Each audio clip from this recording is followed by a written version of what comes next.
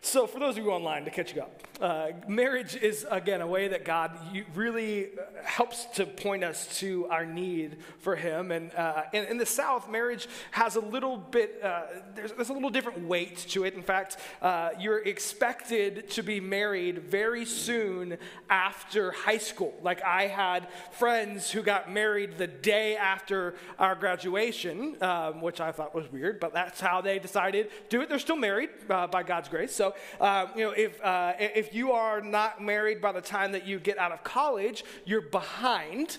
You're a little slow, and so then if you get to the age of 30, though, you become like one of those premature babies in the 1920s who were in like these primitive incubators at Coney Island. People would come and pay like 5 cents to look at you and to dissect you and to ask like, well, are you okay? What's wrong with you? That's what I felt like living in the South at almost 30 years old and unmarried.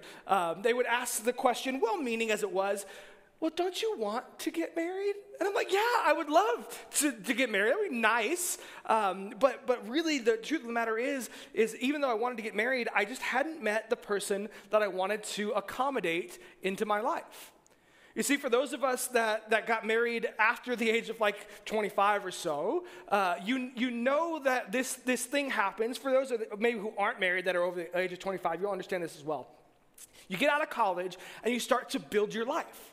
You start to build your life around things that you want to do, where you want to be. You start to find, your apartment, and you get to, start to get in these idiosyncrasies. You put your clothes into piles, clean, not so clean, and dirty, right? Like these things start to happen. And then you meet this person.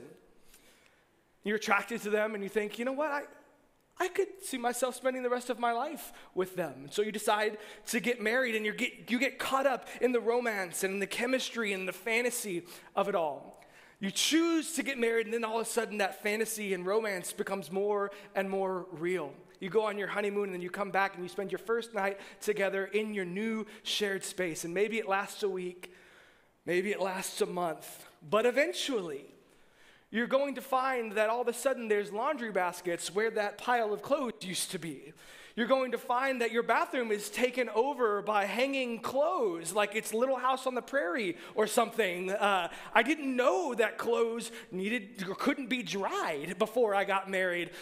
You go in the middle of the night to find a cup because you just want some water, and you can't find where the daggum cups are. Your life has been impeded upon. Your sleeping space has been invaded. Your whole life has changed to accommodate another human being. Now, let me say this, it's not all bad, because your dreams and your hopes and your, these wonderful things come together, but it's hard to accommodate another person. In fact, those of us that follow Jesus, we know that it's really only by God's grace that we can love our spouse the way that he intended us to serve another person without being served, to love another person like we love ourselves, to honor them. All of it takes accommodating. But even though there are accommodations that need to be made in our schedule and in our living space, the accommodations that are hardest are the ones that have to come in our heart. And it's really only by having a new heart that we're able to live out marriage as God intended. And this idea of a new heart isn't like this novel idea that I came up with. It's all throughout the Bible. It's highlighted really well in a book called Ezekiel that was the writings of a prophet in ancient Israel. And he said this: I will give you a new heart and put a new spirit in you. I will remove from you your heart of stone and give you a heart of flesh. And I will put my spirit in you and move you to follow my decrees and be careful to keep my laws.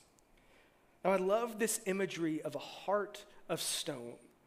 It's a heart that cannot expand. It's a heart that cannot be molded. A heart that cannot be accommodating. But this is the heart that God wants from us, a heart that can be molded and shaped, and that it can accommodate a new life that Christ provides for us. John, who was a close follower of Jesus, described it like this when Jesus said, "I have come so that they may have life and have it in abundance." But this abundant life that Jesus wants to give us cannot be contained in the structures of our old life or in the confines of a stone heart. And in our passage today, Jesus is going to show how life in the kingdom that he is establishing cannot be contained in an old understanding of the law of Moses. So if you have your Bible, I'd love you to open them. We're going to be in Luke chapter 5. Luke is a biography of Jesus written by an early first century doctor and a lawyer who followed Jesus' disciples around to learn about Jesus. It's in the New Testament of your Bible about 3/4 of the way through if you want to flip through. If you can't find it, look in the table of contents. It'll tell you exactly where it is. We're going to read the entire passage through, and I'll explain to you why here in a second. But we're going to start chapter 5, verse 33. Then they said to him, "John's disciples fast often and say prayers, and those of the Pharisees do the same. But yours eat and drink." Jesus said to them, "You can't make the wedding guests fast while the groom is with them, can you? But the time will come when the groom will be taken away from them. Then they will fast in those days." He also told them a parable. "No one tears a patch from a new garment and puts it in an old garment. Otherwise, not only will he tear the new, but also the piece from the new garment will not match the old. And no one puts new wine into old wineskins. Otherwise, the new wine will burst the skins. It will spill, and the skins will be ruined. No, new wine is put in fresh wineskins. And no one, after drinking the old wine, wants new because he says the old is better." On a Sabbath, he passed through the grain fields. His disciples were picking heads of grain, rubbing them in their hands and eating them. But some of the Pharisees said, "Why are you doing what is not lawful on the Sabbath?" Jesus answered them, "Haven't you heard what David and those who were with him did when he was hungry? How he entered the house of God and took and ate the bread of the presence, which is not lawful for any but the priests to eat. He even gave some of those who were with him. Then he told them, 'The Son of Man is the Lord of the Sabbath.' On another Sabbath, he entered the synagogue and was teaching. A man was there whose right hand was shriveled. The scribes and Pharisees were watching him closely to see if he would heal on the Sabbath so that they could find a charge against him. But he knew their thoughts, and he told the man with the shriveled hand, 'Get up and stand here.' So he got up and stood there. Then Jesus said to them, 'I ask you, is it lawful to do good on the Sabbath or to do evil, to save a life or destroy it?' After looking around at them all, he told him, 'Stretch out your hand.' He did, and his hand was restored. They, however, were filled with rage and started discussing with one another what they might do to Jesus." Now, there's a lot in this passage, and I'll admit that for years I've read this passage and I guess understood it, but never really, when it was time to preach it, I was like, what the heck is this saying? I don't really know. Something about wineskins and patches. I was very confused. And so I had to sit and with, by God's grace and the work of the Holy Spirit, and then just sitting with the teaching team here, we really started to chew on and mine out and expose what this text really is about. And sometimes when we're reading through Scripture, it takes that. Not all of Scripture can we just read and say, "Oh yeah, totally get it," and move on. Now, oftentimes when that happens, either it's inspiration of the Holy Spirit, which is incredible, or you're just wrong. A lot of times we just have to read and think and find a context for what's being said. And so for this context, I want us to really look on the parable that Jesus tells in the middle of two narratives. And that parable starts in verse 36. And it's very interesting, but it'll give us a lens through which to look at the story ahead and behind this parable. You see, in this parable, we see this contrasting of old and new, the old garment, the old wineskin, and the old wine. Each of these is a slightly different picture of the lesson that Jesus is trying to teach here. But he's teaching about an old and a new covenant. There are so many analogies that can be drawn, but if we really want to focus in on the big idea, if you will, the big idea really centers on one word: rigidity. New cloth would shrink, and the old wouldn't shrink with it, so it would tear away because it was rigid. The old wineskins had already been stretched, so if they were filled with new wine that would undergo anaerobic respiration and would release carbon dioxide, it would burst the old wineskins because they were too rigid and it couldn't be flexible. The old covenant, after humans got their hands on it, turned into rigid rules upon rules upon rules that were man-given, not created by God. The rigidity of old garments, the rigidity of old wineskins, the rigidity of old ways. Rigidity is a word that gives us a lens through which to look at these scriptures. So the passage begins with a question about fasting. Fasting was one of 613 laws given from God to Moses through the Old Testament. 613. And in trying to be good followers of God, ancient Israel built walls around these laws. They saw what was said, and they said, I want to be so far away from breaking God's laws that I'm going to build a rule upon a rule upon a rule. Now, it was well-meaning. But what ended up happening was they created a space where there was no flexibility, only rigidity. Fasting was one of those laws, and fasting only had one mention in all of these 613 laws. It was specifically tied to a thing called the Day of Atonement. Fasting was intimately tied with sadness and mourning and sin. Now, over time, fasting was called for different purposes. Oftentimes, it was to call a nation back to God, for them to refocus from their sin. Then, at some point in history, it took a turn. It became no longer a response, but a ritual. It became a twice-a-week requirement where the Pharisees would whiten their face and leave their clothes disheveled. They wouldn't bathe, and they would try to look as forlorn and sad and joyless as possible. Not in response to their sin, but to observe a ritualistic observation. The overall effect made true religion seem gloomy and joyless. Now, Jesus came, though, to show us what loving God really looked like. And Jesus uses a metaphor of a wedding here to help us show why the disciples don't fast. He said this in verse 34, Jesus said to them, you can't make the wedding guest fast while the groom is with them, can you? See, Jewish weddings were a little more elaborate than the things that we do today.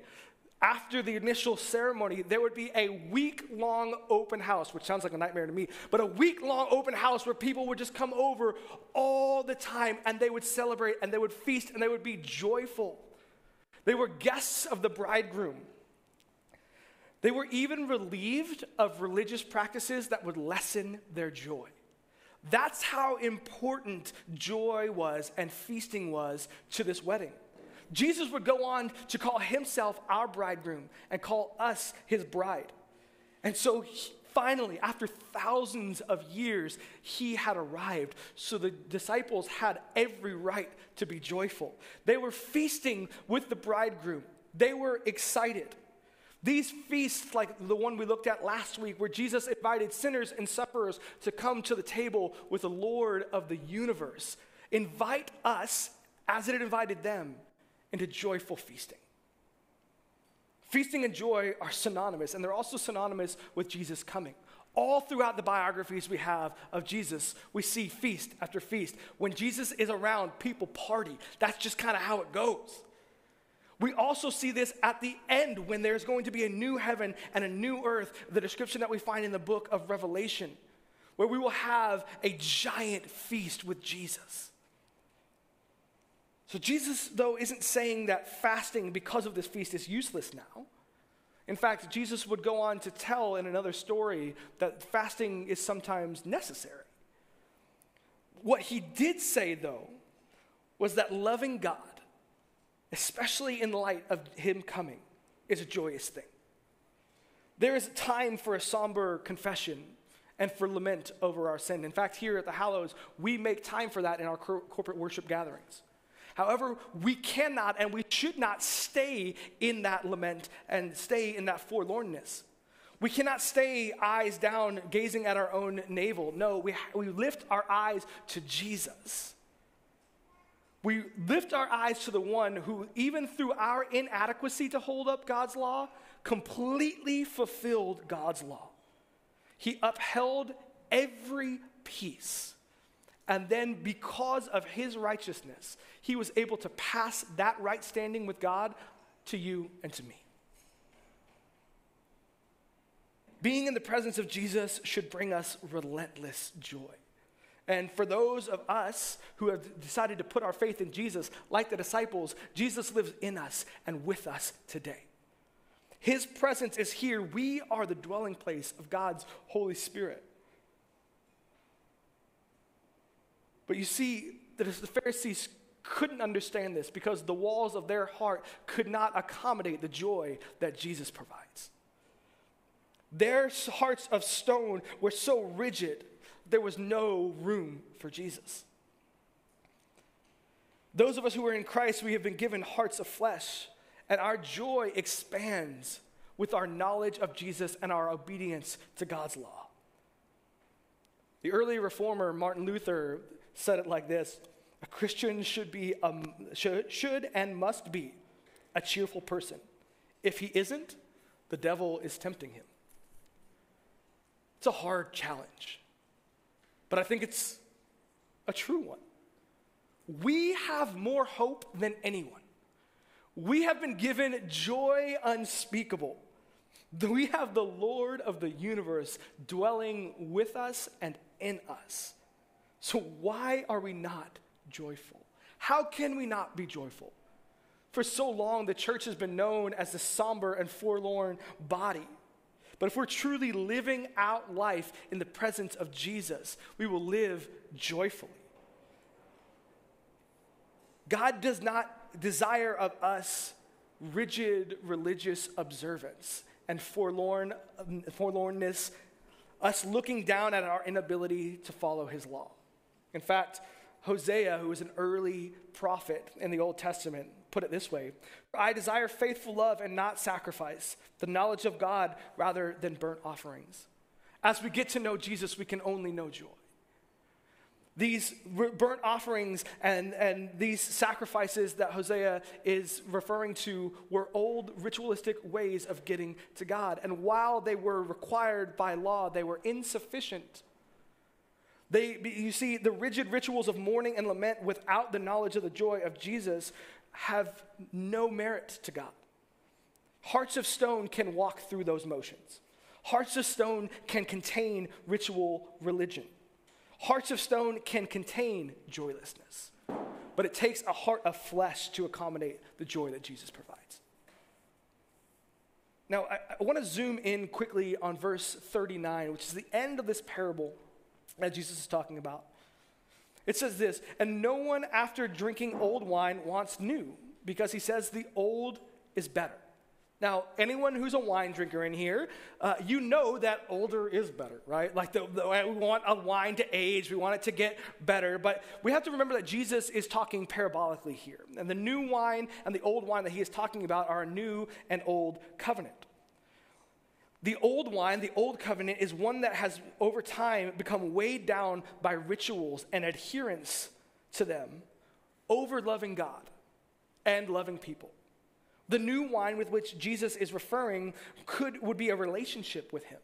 This new promise that would orient God's people on what the true intent of the law was: to love God and to love people.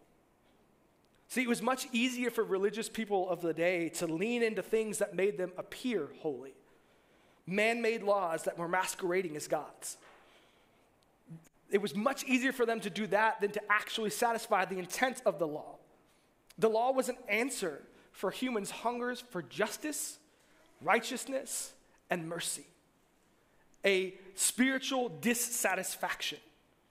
But only through completely upholding the law, the letter and the intent, could one see justice, righteousness, and mercy fulfilled. And the only one who could do all of those things was Jesus. But this would be really scary for an early first century Pharisee. One of my favorite shows is a show called How I Met Your Mother. And in it, there's a guy named Barney Stinson. And Barney makes these crazy, wild sayings. He says, I have one rule over and over again. One of his rules in one of these episodes, he tries to live by the adage, new is always better. And by the end of the episode, he realizes that new is scary and new is hard and sometimes new is terrible. So Jesus knew that this new for the Pharisees would be scary. It would be hard. In fact, that's what he is talking about here.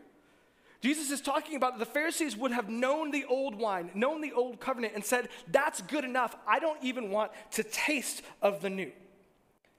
See, we love to be comfortable. We love our favorite pair of shoes. We love our standby order at our go-to restaurant. We love our religious observances. And we will defend them vehemently. So when we look at the Pharisees, we cannot judge them harshly because we are the very same people.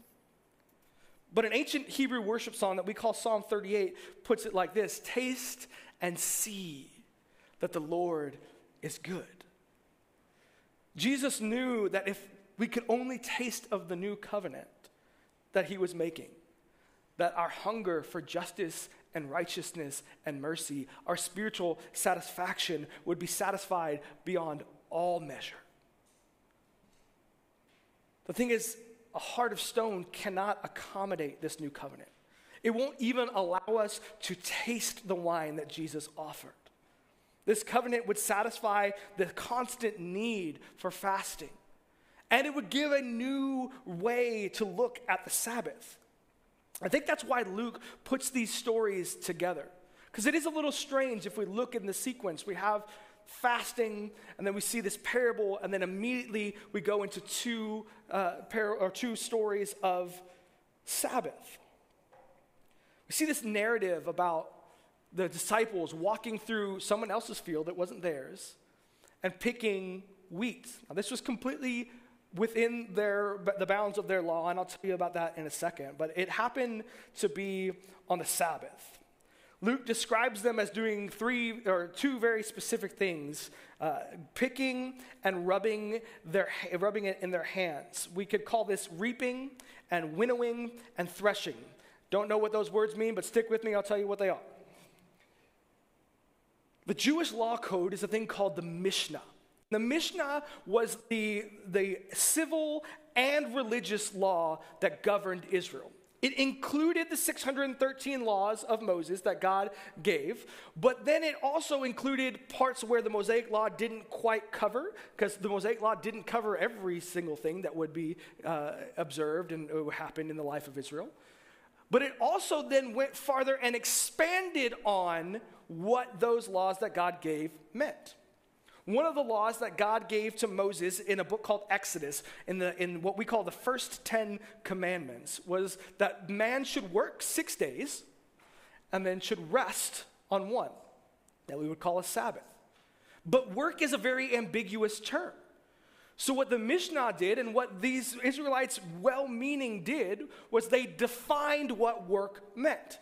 And they had 39 definitions of what work meant. 3 of those 39 definitions were reaping, winnowing, and threshing.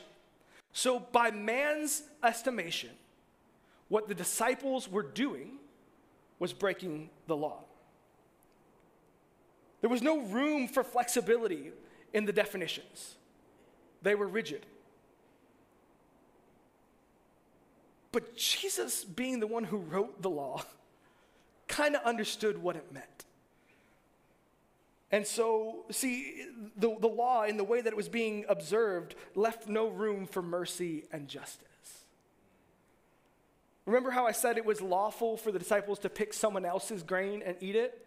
Well, in a restating of the law that we call the book of Deuteronomy, this provision is given for the poor and the hungry.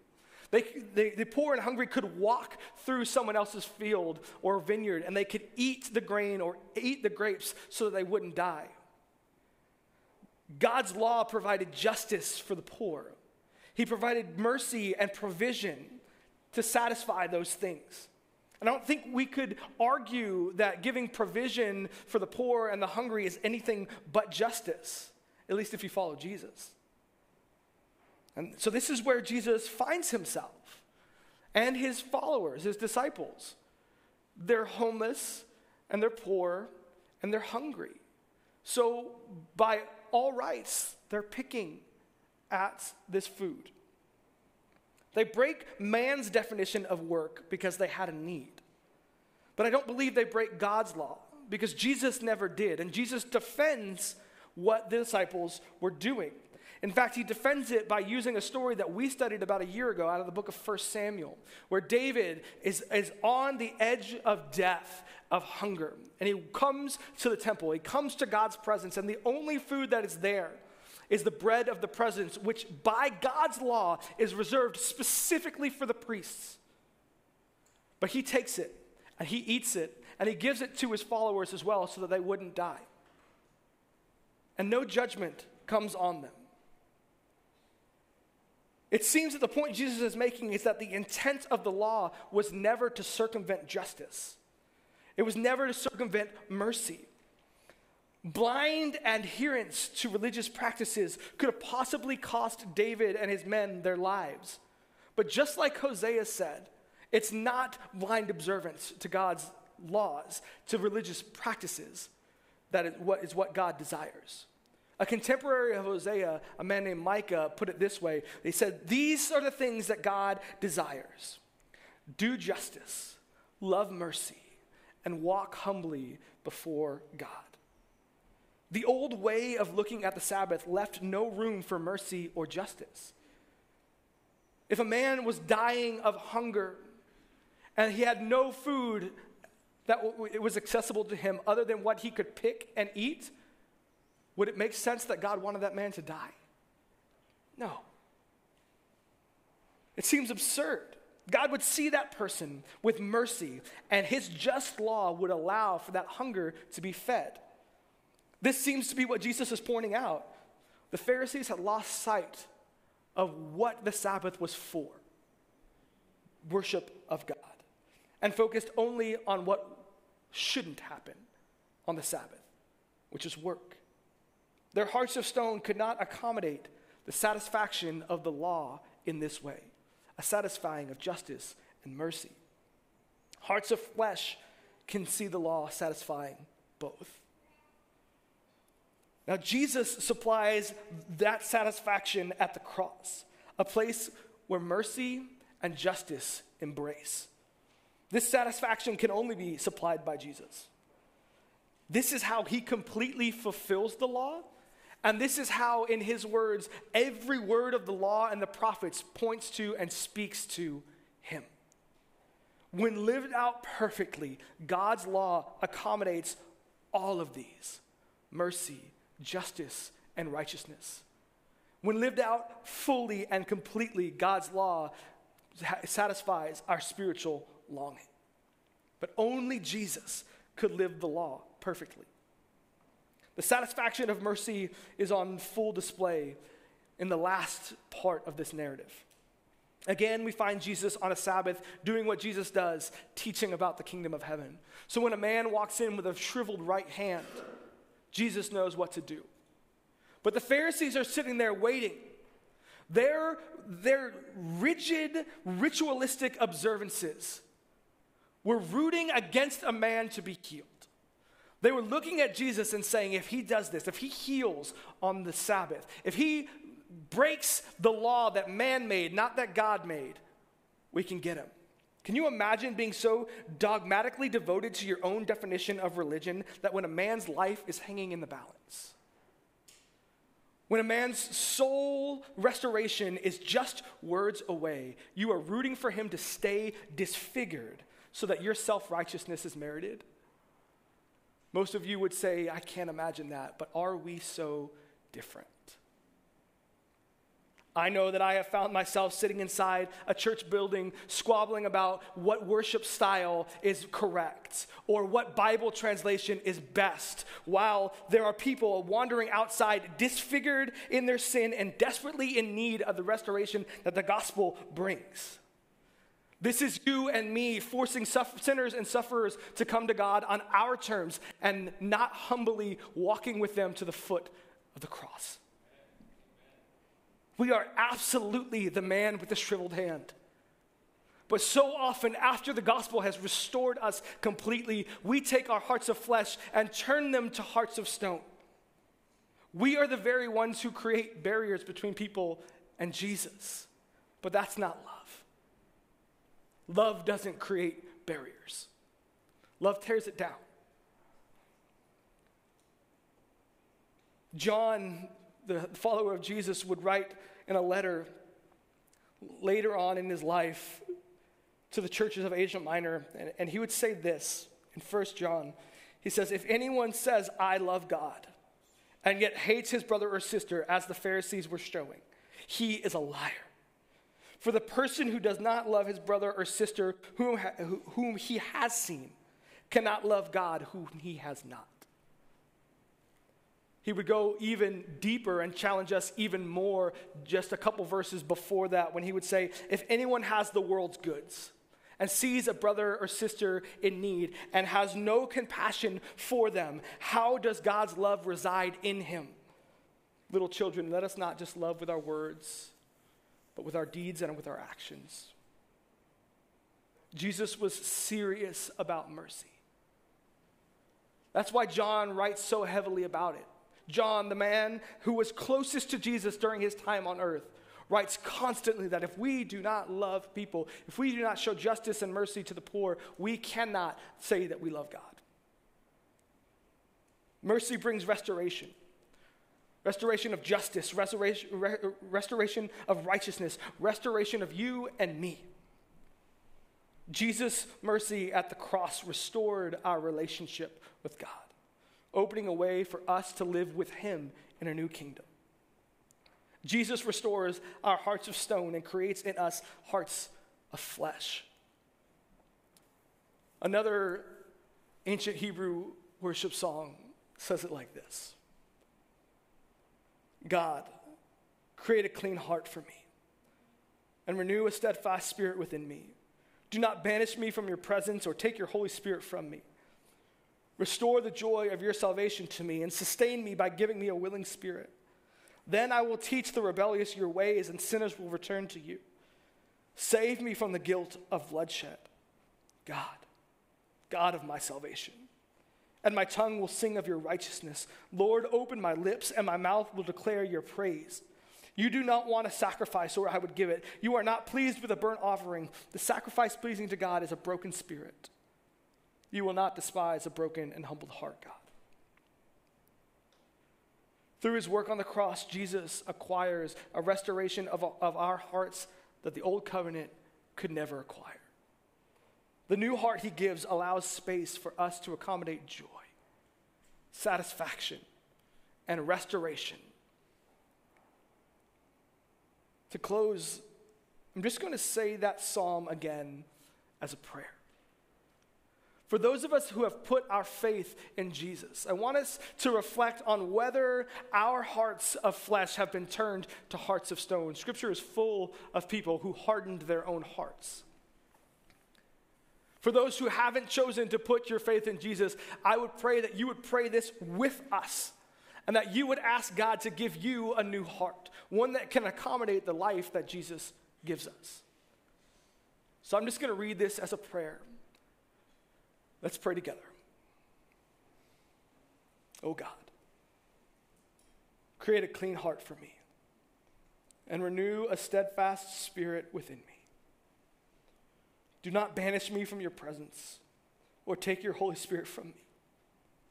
Restore the joy of your salvation in me and sustain me by giving me a willing spirit. Then I will teach the rebellious your ways and sinners will return to you. Save me from the guilt of bloodshed, God of my salvation, and my tongue will sing of your righteousness. Lord, open my lips and my mouth will declare your praise.